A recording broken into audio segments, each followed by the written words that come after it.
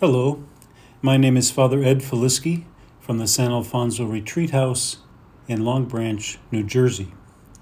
Today the Church celebrates Monday of the fourth week in Ordinary Time, and I would like to begin with today's Gospel reading taken from our liturgy. This is taken from the Gospel of Mark, chapter 5, verses 1 to 20. Jesus and his disciples came to the other side of the sea, to the territory of the Gerasenes. When he got out of the boat, at once a man from the tombs who had an unclean spirit met him.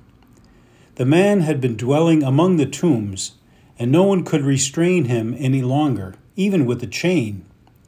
In fact, he had frequently been bound with shackles and chains, but the chains had been pulled apart by him and the shackles smashed, and no one was strong enough to subdue him. Night and day, among the tombs and on the hillsides, he was always crying out and bruising himself with stones. Catching sight of Jesus from a distance, he ran up and prostrated himself before him, crying out in a loud voice, "What have you to do with me, Jesus, Son of the Most High God? I adjure you, by God, do not torment me."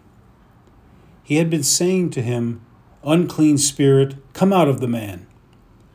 He asked him, "What is your name?" He replied, "Legion is my name. There are many of us." And he pleaded earnestly with him not to drive them away from that territory. Now a large herd of swine was feeding there on the hillside, and they pleaded with him, "Send us into the swine. Let us enter them." And he let them, and the unclean spirits came out and entered the swine.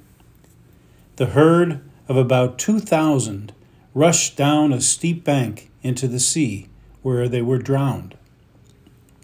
The swineherds ran away and reported the incident in the town and throughout the countryside, and people came out to see what had happened.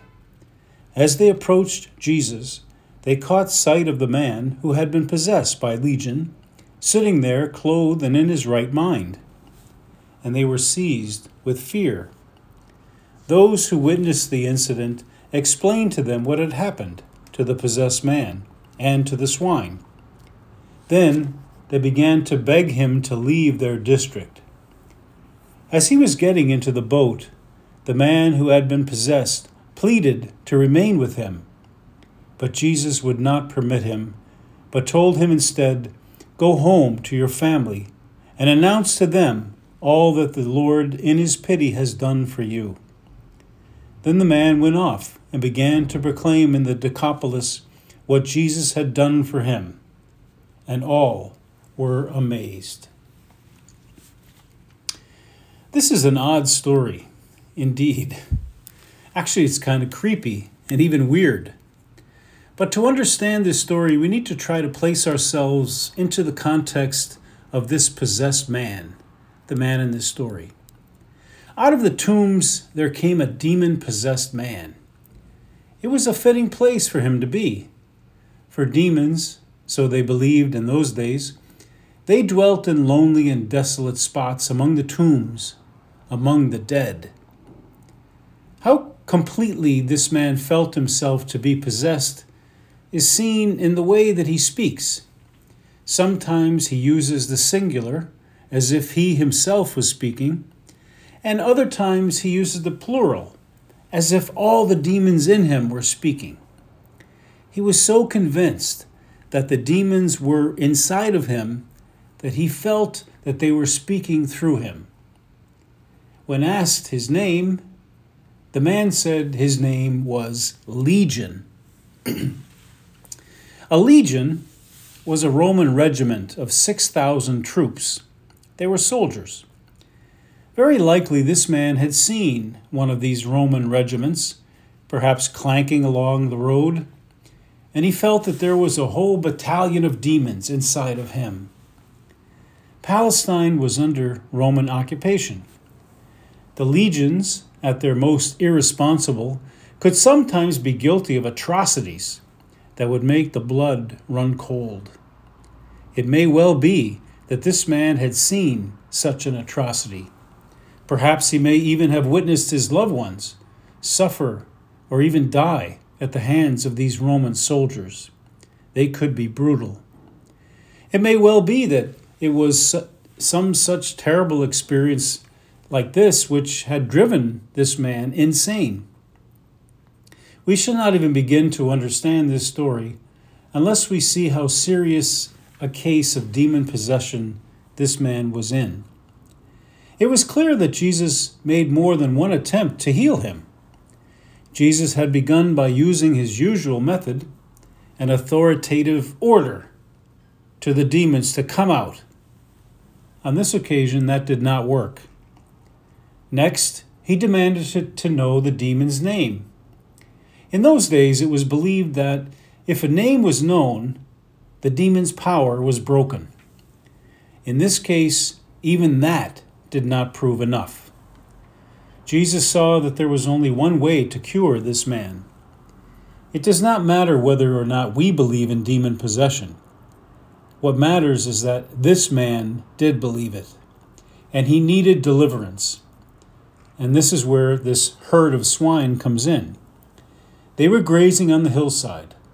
The man felt that the demons were asking not to be totally destroyed, but sent into the swine. And as he yelled and shrieked at the top of his lungs, the whole herd took flight, and they plunged down a steep slope into the sea.